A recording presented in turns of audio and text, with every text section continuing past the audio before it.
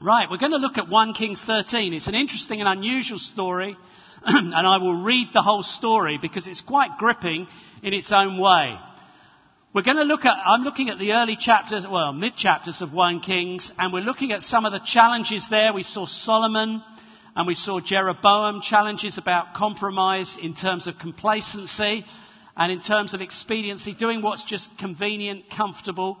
And actually, we ended up 2 weeks ago looking at Jeroboam, who really made up his own religion. And it really is very contemporary, actually, very postmodern in a way. He just did whatever he wanted. He chose priests that he wanted. He did all sorts of weird things that suited him, which, of course, is not how you do it. God's laid down very clear instructions. In the Old Testament, they were clearly about the one place at Jerusalem, the one temple where you could worship God. In our day, it's the one person, Jesus Christ, who we've already been praising and worshipping, the one way to God. Well, Jeroboam didn't take any notice of the instructions. And so what happens is that God sends a prophet, I think probably a younger prophet, because there's an old and a young prophet in this chapter, a prophet from Judah to Jeroboam right when he's in the middle of one of his strange services at Bethel, where he's doing he's performing an offering, which he should never do, only the priest should do it. It's to a bull calf, which is totally off the wall, and it's in the wrong place, Bethel. And he's in the middle of this ceremony when in bursts the man of God from Judah. So I'm going to read from verse 1, but I'm going to read the whole story of 1 Kings 13. By the word of the Lord, a man of God came from Judah to Bethel, as Jeroboam was standing by the altar to make an offering.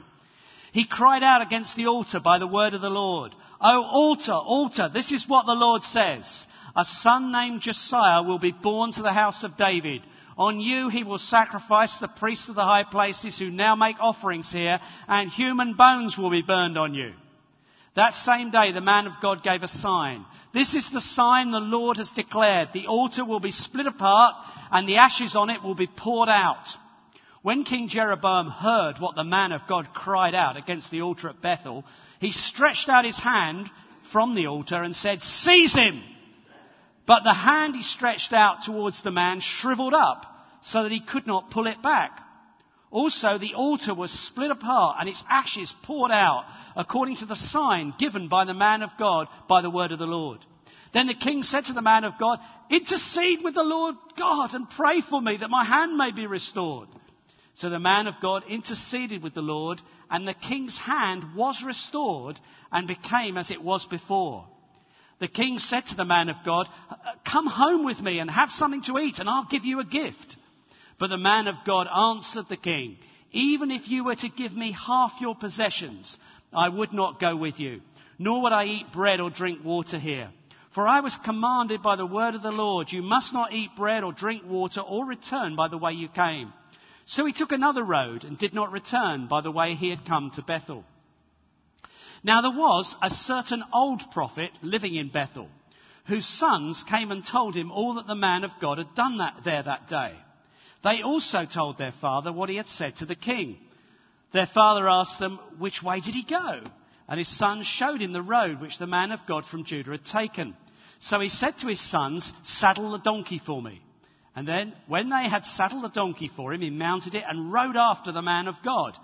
He found him sitting under an oak tree and asked, "Are you the man of God who came from Judah?" "I am," he replied. So the prophet said to him, "Well, come home with me and eat." The man of God said, "I cannot turn back and go with you, nor can I eat bread or drink water with you in this place. I have been told by the word of the Lord, you must not eat bread or drink water there or return by the way you came." The old prophet answered, "Oh, I too am a prophet, as you are. And an angel said to me by the word of the Lord, bring him back with you to your house so that you may eat bread and drink water." But he was lying to him. So the man of God returned with him and ate and drank in his house. While they were sitting at the table, the word of the Lord came to the old prophet who had brought him back. And he cried out to the man of God who came from Judah, "This is what the Lord says. You have defied the word of the Lord and have not kept the command the Lord your God gave you. You came back and ate bread and drank water in the place where he told you not to eat and drink. Therefore your body will not be buried in the tomb of your fathers." When the man of God had finished eating and drinking, the prophet who had brought him back saddled his donkey for him. So he went on his way. A lion met him on the road and killed him. And his body was thrown down on the road, with both the donkey and the lion standing beside it. Some people who passed by saw the body thrown down there and the lion standing beside the body, and they went and reported it to the city where the old prophet lived. When the old prophet, who had brought him back from his journey, heard of it, he said, "It's the man of God who defied the word of the Lord. The Lord has given him over to the lion, which has mauled him and killed him, as the word of the Lord had warned him." The prophet said to his sons, "Saddle the donkey for me." And they did so. Then he went out and found the body thrown down on the road, with the donkey and the lion beside it. The lion had neither eaten the body nor mauled the donkey. So the prophet picked up the body of the man of God and laid it on the donkey and brought it back to his own city to mourn for him and bury him. Then he laid the body in his own tomb, and they mourned over him and said, "Oh, my brother."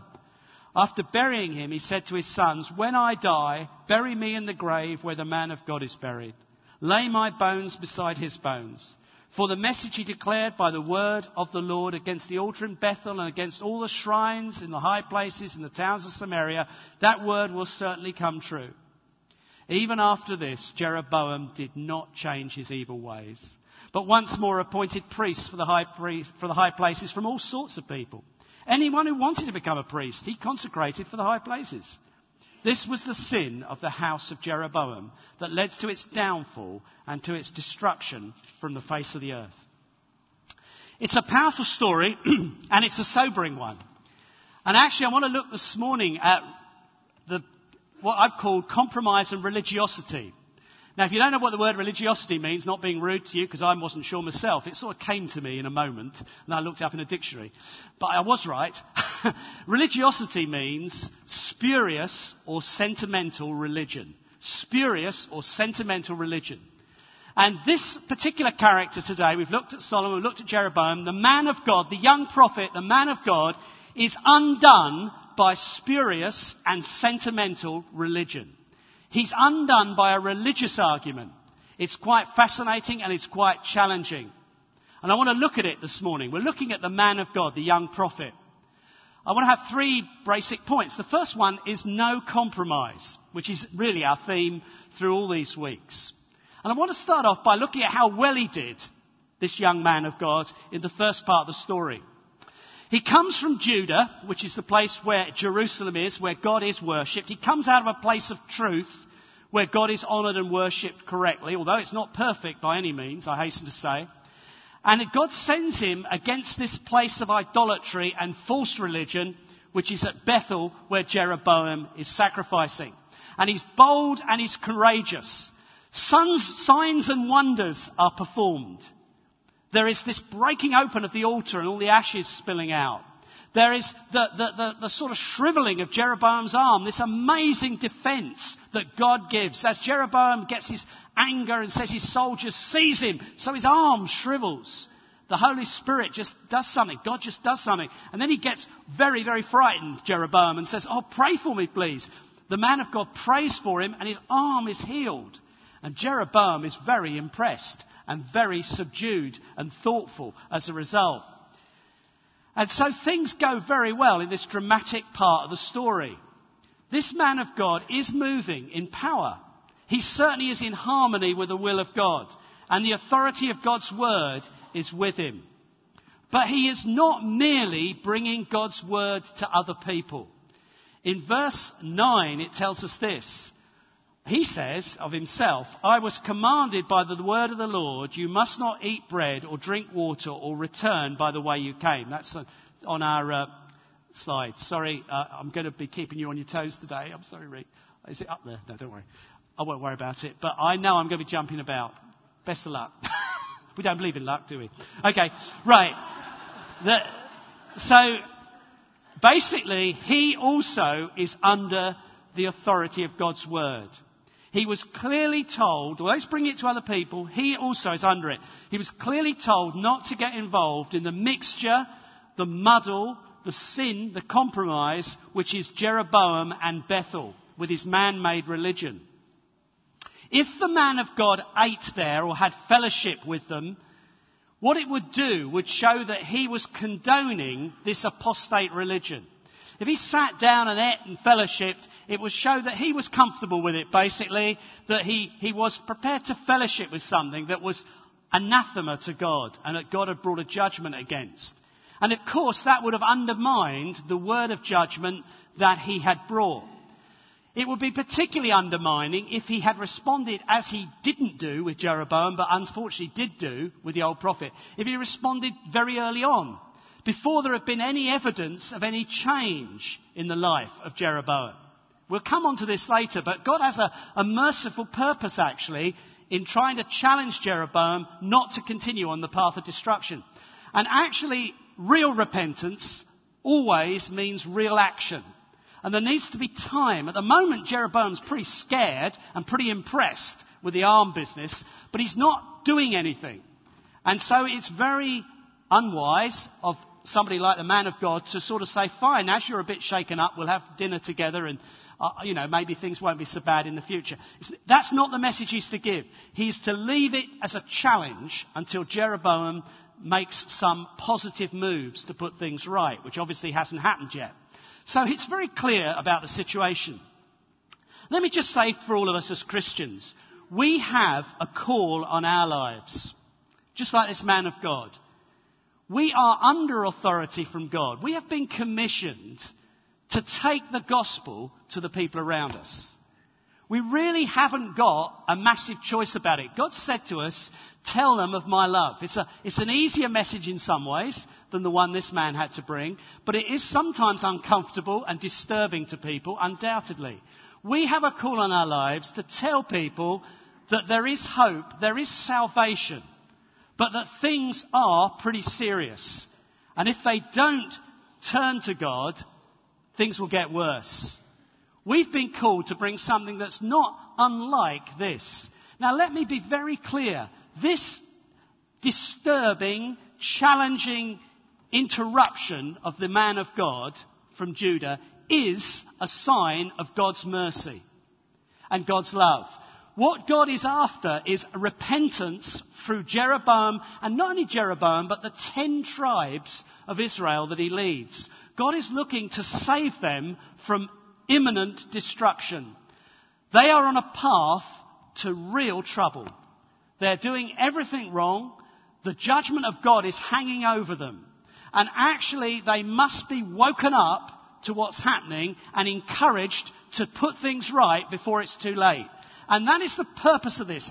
This is not some point-scoring thing. The man of God from Judah is not going there just to mock or to make things uncomfortable. The whole purpose is that Jeroboam should change. And this is the sober, sad truth of this story. Because of the man of God's later compromise, it would seem, by the last verses I read to you, Jeroboam didn't take the warning seriously. He just continued as he was, and it was shrugged off. And in the end, that led to not only the destruction of Jeroboam and his family, but the judgment of the whole of those 10 tribes of Israel. So this was very, very big stakes, high stakes. It was very important that the man of God clearly explained the judgment or the challenge, and his life backed up what he was saying. That was vital. That is vital for us. Brothers and sisters, young and old, we have vital news for people. It is news about God's love. It really is. If I could just read you a few verses from John 3. Just listen to this. They're not on the PowerPoint, just to confuse you, Ree. But if I just read these. God so loved the world that he gave his one and only Son, that whoever believes in him shall not perish but have eternal life. God did not send his Son into the world to condemn the world, but to save the world through him. Whoever believes in him is not condemned, but whoever does not believe stands condemned already because he has not believed in the name of God's one and only Son. There's a soberness to that beautiful passage. It's saying that God's love and mercy is desiring that everybody be saved. But to be saved means that you are in a situation that needs being saved from. And that is part of our message to people. All of us are sinful. All of us have done things that are not right. All of us stand, as it were, under the judgment of God. There is a sort of cloud over us Now, it works out in a multitude of ways, but there is a sense in which we're all under a curse. This was a sort of curse in 1 Kings 13. Not a witch's curse, but a curse of God against sin. And there's that element to our humanity. One of the problems with our world and the things that go wrong in it is we are sinners and we're out of joint with God. And we're not where we should be. Now, our message is, wake up to that fact, be alert, and there is hope. And the hope is you get right with God. The hope is, as to Jeroboam, get yourself sorted out with God first.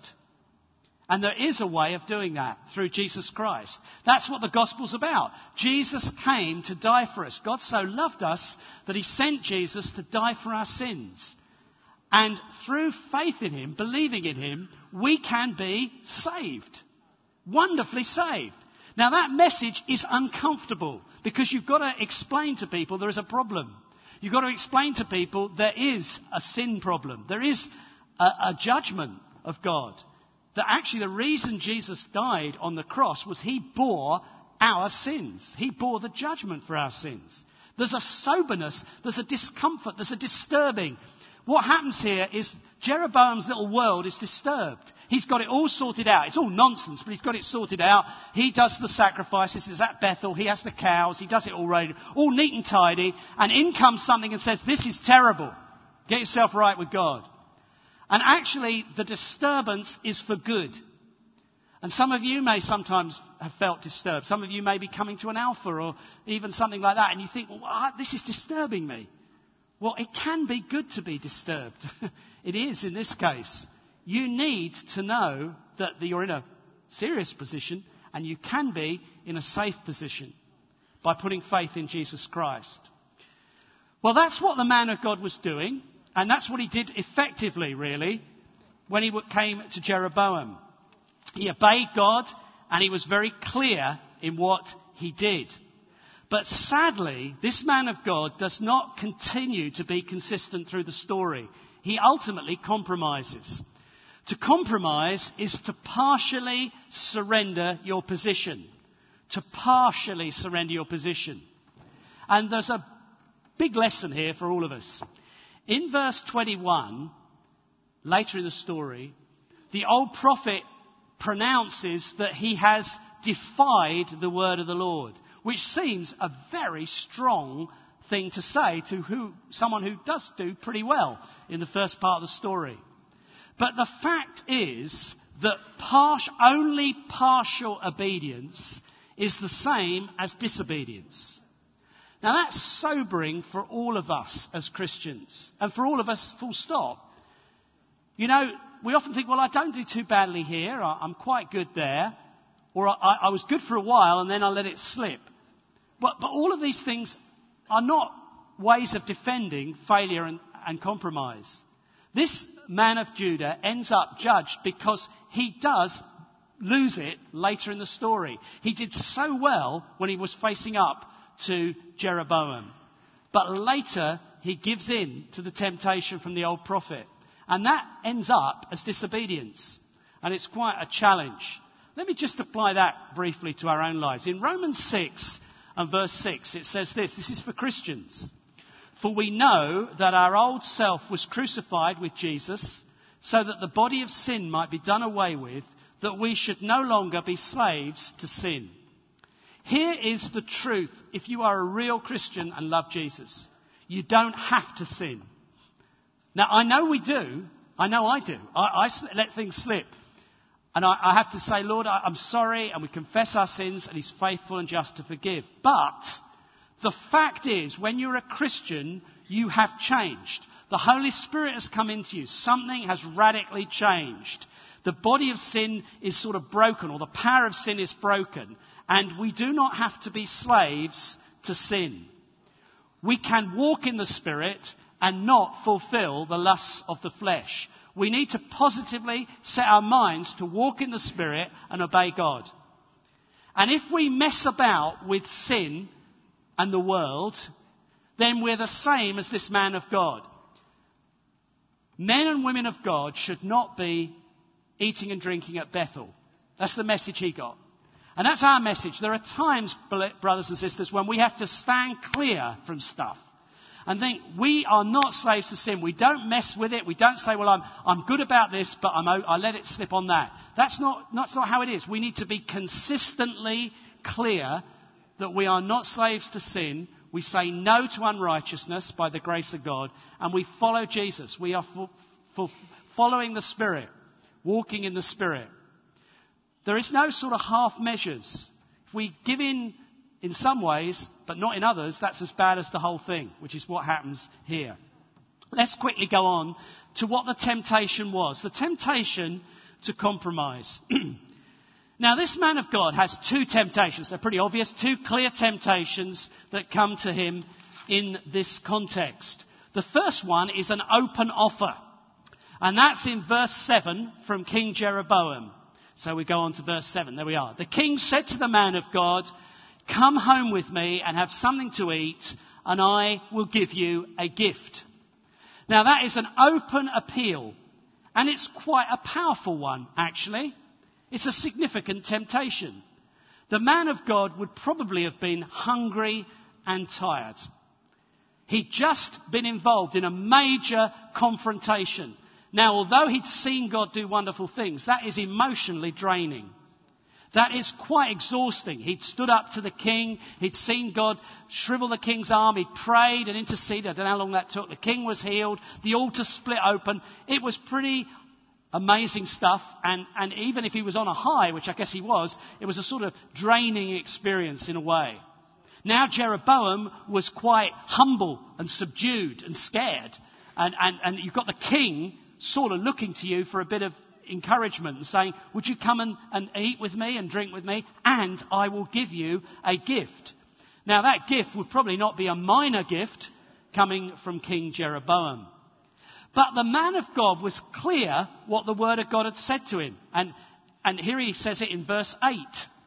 But 1 Kings 13:8. But the man of God answered the king, "Even if you were to give me half your possessions, I would not go with you, nor would I eat bread or drink water here."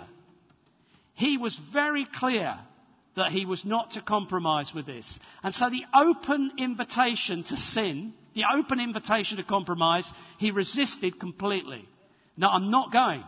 He said, I'm not going back to this cursed place. He knew it was a curse of God which was not yet lifted because there was no evidence of repentance as yet. He realised this was a fear reaction of Jeroboam's. It wasn't a long-term reaction, not yet anyway. And so he wasn't going to soften the blow, if you like, and compromise. Now, to be honest, we don't all do as well as this young man of God. In fact, he's a good example in this part of the story, very much so. We can easily fall for this open temptation. Temptation to material things, temptation to honour and being lauded by people, and compromise our testimony, compromise God's word to have people's favour and to have maybe the material things that they're offering. We can be vulnerable. Can I just say honestly, we can be vulnerable to offers of compromise from friendly people who have not yet changed and shown themselves to be serious about God. Over my years as a church pastor, I've seen on a number of occasions actually, I've seen men and women, young and old, really compromised in areas of sex or marriage even, where someone says quite quickly they want to be a Christian. They just show a bit of interest in church, and quite quickly, the Christian person jumps into bed with them or even gets married to them. And you realise later on it's not a proper confession of faith by the other party. It was done as a feigned thing just to win favour. Now you say, oh, that's a bit harsh. Well, it's painful when you watch it happen. And to be honest, it's not always true. I've also seen people who come along and get saved and then very happily marry, and there's a Christian marriage. But the point is, you can't tell early on. That's the point. You can't, there's wishful thinking, and you early on think, oh yeah, they came along to the alpha. Let's do what probably you shouldn't be doing at that point. And you need to really keep to God's word, which obviously is clear about the sexual relations outside of marriage, they shouldn't be happening. But it's probably clear in a more fundamental way about how closely you join yourself to someone who's not yet believing in Jesus, and certainly perhaps that you don't marry them until you're clear about their faith. And there needs to be time, and it's what this man of God does right here. He says, right, I'm not getting involved, Jeroboam, until it's clearer. Just because you're a bit shaken up, I'm not having your food or your material gifts. So he's a good example here. He's resolute and clear. But then comes the subtle appeal. The subtle appeal is in verse 18. And it's a bit strange, but it's actually quite near to home as well, because it is a spiritual or religious argument. Look at verse 18. This is the subtle appeal. The old prophet answered, I too am a prophet as you are. And an angel said to me by the word of the Lord, bring him back with you to your house so that you may eat bread and drink water. Brackets, but he was lying to him. I think in the original it's very blunt. He's a liar. He lied. It's a challenge, this one. This subtle temptation is dressed up in spiritual disguise, religious disguise. And the man of God who resisted the open temptation falls for this one. Verse 19 tells us, so the man of God returned with him and ate and drank in his house. Sometimes we have the courage, and I think this is true of all of us as Christians. You need to be thoughtful about this. Sometimes we have the courage and willpower to face major tests, but we lack sense for the more subtle dilemmas. We all need not only the power of God, but the wisdom of God. We really do need to have wisdom. Power is important. This young man knew power, and praise God he did. And it was a challenge to Jeroboam that could potentially have saved the nation. Could have done. But he needed also to be wise and to stick to what he knew was right, even when a totally different pressure built around him. The old prophet said religious arguments. I'm also a prophet. An angel came and spoke to me and told me to tell you to come back and eat. Contradicting, of course, what the word of God that the man of God had originally. And actually, startlingly, we're told it was just a lie. Just wasn't true. Do you know, in this world, there are things that are true and not true. I believe this is the truth. You call me naive, you call me old-fashioned, but I believe this is the truth. Sure, it needs a bit of interpretation and understanding, but essentially the Word of God is the truth. Let God be true and every man a liar. Things that contradict the Word of God are not true.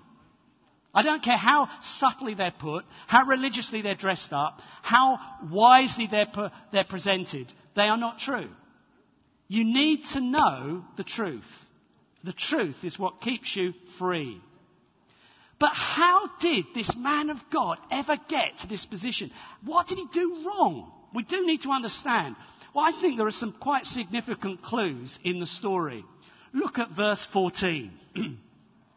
The old prophet rides after him. It says, he rode after the man of God and found him sitting under an oak tree and asked, are you the man of God who came from Judah? I am, he replied. Now, when you read that, that seems straightforward, and it is straightforward at one level. Let me give you a bit of background information, though. Bethel is only about 7 miles from Judah. Now, Marion and I have managed to walk more than 7 miles several times this week. Now, I know we're strong and fit, but to be honest, 7 miles is not far. It's not far. What on earth is he doing lingering in the area of apostasy? He knows clearly, he's spoken clearly and honestly and with great power to Jeroboam, and the words he brings are pretty uncompromising words. Why is he sitting under an oak tree still in the area of Bethel? Because that's where he is. He's only got about a 3-hour walk to get back to Judah. Maybe 4, depending on how hot it is. He's only got quite a short walk for those days to get back to safety and where God is in Judah. Why is he sitting under an oak tree in the danger zone? Because that is exactly what he is doing. And he knows it's not a good place. He uses a scornful phrase in verse 16, and it's not on the PowerPoint, but it's the second part of the verse. He says, I've been told not to eat and drink water with you in this place. And it's a scornful term. In this place of sin, this place of idolatry. Fine, what are you doing sitting in this place then? You know, if this place is a place of judgment because it's idolatry, don't hang around there. Get out. If he'd moved out, as God told him to, take a different route and go straight back home, if he'd done that, he wouldn't have been in the environment for the old prophet to come clocking up on his donkey. Oh, there he is under the tree. Hello. We'll talk about the old prophet next week. We're going to talk about the old prophet next week.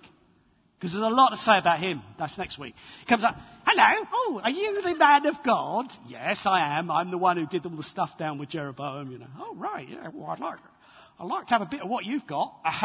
Would you like to come back and pray for me? And whatever he said, and off we went. But he shouldn't have been there under the tree. Now, he was obviously tired. He was probably thirsty because he'd been told not to eat or drink there, though he should have brought water with him, shouldn't he? But he was tired and thirsty, but he should, at whatever the cost, have got out of the problem zone. That's what he should have done. He should have got out of the zone of danger. He probably felt pretty exhausted. I said that earlier. Can I say to all of you, brothers and sisters, beware of the sheer vulnerability of being tired. Beware of the sheer vulnerability of being tired and hungry, or the equivalent. Having low blood sugar. Being in the anticlimax after a high. A high at work, you've done a big deal, it's been a long day, you've had a difficult interview, and you've got through it. Whatever it is, always beware of those moments. That's exactly this sort of moment. He's had a huge victory. He's stood up to the king. He's even resisted the king's temptation. But he is now sitting, exhausted, I would imagine, under the shadow of a tree. And he's vulnerable to a totally different approach. We're all the same. Just think calmly and clearly. Don't start flicking through the television channels after a long day. Wife's gone to bed. It's 11 o'clock at night. Let's see what's on, or what's on the internet. You know what's on there. Don't look. You know, it's really important that we do understand that even ourselves, the best of us, and this is a good guy, can be vulnerable when we're tired, exhausted, maybe hungry, just that moment of anticlimax. Perhaps this man of God felt a bit sorry for himself. I've certainly been known to feel sorry for myself and have a little bit of a pity party. And I wonder if he was sitting there thinking over the day, playing over in his mind what had happened. Perhaps he had mixed feelings about saying no to Jeroboam now, but what I could have done with some of his food and drink. And I wonder really if perhaps he was repentant. Maybe I've been a bit harsh. If I'd gone back, I might have persuaded him a bit further. I mean, I'm making it up, of course. But he was sitting there thinking over the things, probably a bit regretful, maybe, at being quite so bold in saying no to the king's offer of a gift. Do you ever do that? Do you ever allow yourself to keep playing over in your mind things? What if I hadn't become a Christian? What if I hadn't married? Difficult time at home, difficult period in marriage. What if I'd chosen not to get married? What if I had taken that job that I felt was the wrong one but looked pretty good? What if I'd done that? What if I'd not gone to church? What if I'd perhaps taken up that offer I had? There's a decision you knew was right, but in this time you're sort of lingering in this time of downtime, difficult time. I tell you, don't do it. You've got to have a discipline with your mind. Don't linger in the danger zone. The New Testament is very clear. The New Testament, hear me, not the Old Testament, gives some clear instructions about fleeing. There are some things you just flee. Some things you don't mess with. Here's 3 of them mentioned in the New Testament. Sexual immorality. You just get out. You don't mess around. You don't play on the edge of it. You don't stay in the zone, danger zone. Idolatry, interesting, is another one mentioned in the New Testament. Idolatry. And the other one is the love of money. 1 Timothy 6:11. These are things you flee from. You just don't mess with them. You don't play about. You don't keep thinking over. I wonder if I would have been better off to make that deal. Maybe if I hadn't been quite so honest, I would have made more money and whatever. You just close the book. You just obey God, whatever the cost, and you turn your mind to other things. You do not say, maybe I married the wrong person. You didn't. The person you are married to is the right person, full stop. There is no other answer. And I'm not playing with words, that's the fact. You are in covenant commitment together. You do not sit there thinking, maybe what happened if I'd done this different, and start undermining the very relationship that's already a bit shaky. You don't do it. Some things you flee. You close the book on it. You don't turn the telly on if you know you're vulnerable at that time of night. You don't start the internet and start searching, looking to see what's on certain words. You just don't do it because you know it's a flee moment. You just flee. You don't sort of sit there lingering like this guy did. There's a terse simplicity to the verse that tells us what he did. In verse 19 it says, but he went back. Let me read it. So the man of God returned with him and ate and drank in his house. The writer doesn't particularly criticize him, but it stands implied. Implied is, can you believe it? By the sheer way it's written, there's that implication. He just did it. He just went. And sometimes there are Christians like you think, why did they do that? He just did it. He just fell for it. He just fell for it. Well, although the beginning was clearly the lingering, the second thing, and there won't be many, but just the second thing that I notice is that he was open to religious deception or spiritual deception. He allows this old prophet to make counter-revelationary claims that undermine what he previously knew to be the Word of God. And I was preparing this, I just felt there are some people here who are vulnerable to this problem. You're very good at resisting the open temptation. But I want to challenge you this morning. I believe there are young prophets here who see what is wrong and speak out against it. But they are also fascinated by spiritual arguments and can be sidetracked by spiritual arguments. They are vulnerable to religious temptations. And they can end up going away from things that they once knew were the Word of God, to do with basic aspects of church life or Christian life. Just want to warn you, there are young prophets amongst us. There are men of God who are very, very clear in seeing stuff, and it's wonderful. We need the Jeroboam moments. But also, you must be careful. You are fascinated by arguments and religious sort of arguments, spiritual arguments. We must be careful. There are many siren calls, even in so-called Christian circles or real Christian circles. People will call us to not go overboard and be too extreme.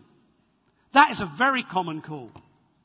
Don't be too extreme. It's a bit like this old prophet saying, what? Aren't you even able to eat and drink with me, a fellow prophet? And people will say, surely you're not that radical, that over the top, are you? There can be calls for unity, and I have to battle with these. And I have to battle sometimes with, are they at the expense of truth? I constantly think about that. Not every day. When the issues come up. Sorry, I don't want to imply I'm losing sleep over it. I'm not. But when the issues come up, I constantly have to think, God, what is the balance here? You sometimes think, it's easy, and it's unity. It's not always unity. This is two prophets. The old prophet is totally compromised. He is living with idolatry and doing nothing about it. That's what we're going to look at next week. He's living with it. He's compromised already. So the man of God has got to be very sharp with him. And he's out of his compromise. He's issuing all sorts of spurious arguments that are so-called religious. And we do have to live with that tension. I do. I love some of the unity stuff that we enjoy. And yet there's times when I think, how do I draw the lines here, Lord? I don't want to be like the young prophet from Judah. Now, you may think, well, that's my battle, perhaps not yours. But you have to think about it sometimes. There's all sorts of areas.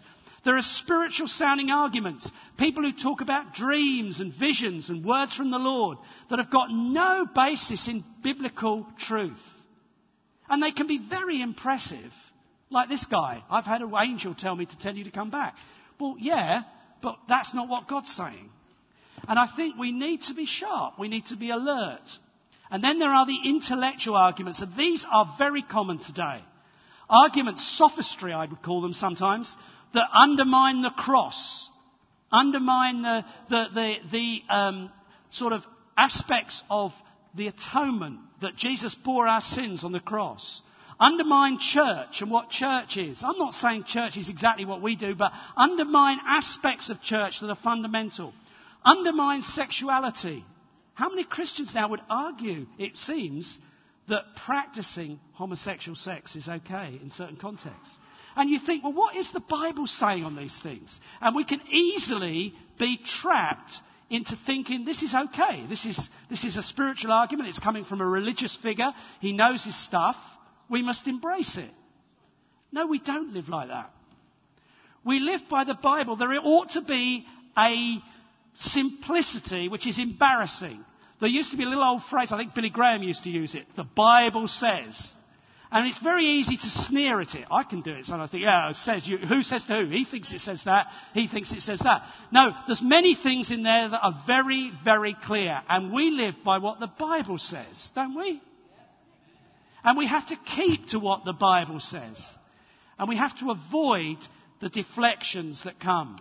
Because finally, the cost of compromise can be very great. Let's quickly look at it. The man of God's disobedience to the clear command cost him dear. It's in verse 24. I think I'll go on your screen. A lion met him on the road and killed him. But what is really, I think, a very painful aspect of this is that the judgment came from the old prophet. So in verse 21, it's the old prophet that speaks out, the one who's got him back for the meal, the one who's sort of undermined him. He says, a genuine word for the Lord, you have defied the word of the Lord, have not kept the command of the Lord your God gave you. And he issues the judgment. I want you to know, brothers and sisters, quite sobering stuff, I know. This is often true, that the tempter becomes the tormentor. That is often true.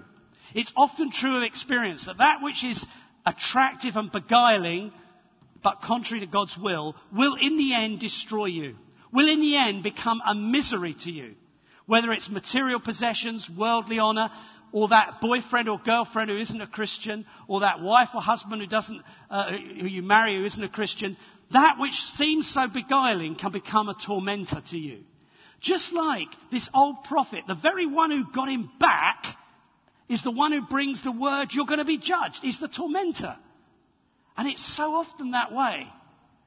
And we need to be careful. Satan draws us to sin, but then he drives us to despair. He really does. He allures us, but then he tries to destroy us. And the punishment seems great. You think, this guy was quite a good guy. How come he got killed by a lion? Well, let me tell you briefly, there's a few important sobering truths here. His offence was great as well. If the punishment seems great, so was the offence. You see, he knew what he was doing. He disobeyed God's clearly expressed word, and he knew what he was doing. So he showed a low regard for God himself. He knowingly had fellowship with that which he knew God hated. He knew, because he expressed it himself to Jeroboam, that this was something God said, don't get into it. And in the end, he did get into it, and he knew what he was doing. So God's name was compromised through what he did, and very seriously, it would seem that he undermined any possibility of Jeroboam changing his ways. That's only implied, but at the end of the chapter, Jeroboam keeps on steaming on the road to destruction. So it's a costly mistake. And there are sober consequences when we deliberately sin. Look at this scripture of Jesus, which is, I think, pretty challenging. I always find it very challenging. Luke 12, verses 47 to 48. Just read it to you. That servant who knows his master's will and does not get ready or does not do what his master wants will be beaten with many blows. But the one who does not know and does things deserving punishment will be beaten with few blows. And this last sentence. From everyone who has been given much, much will be demanded.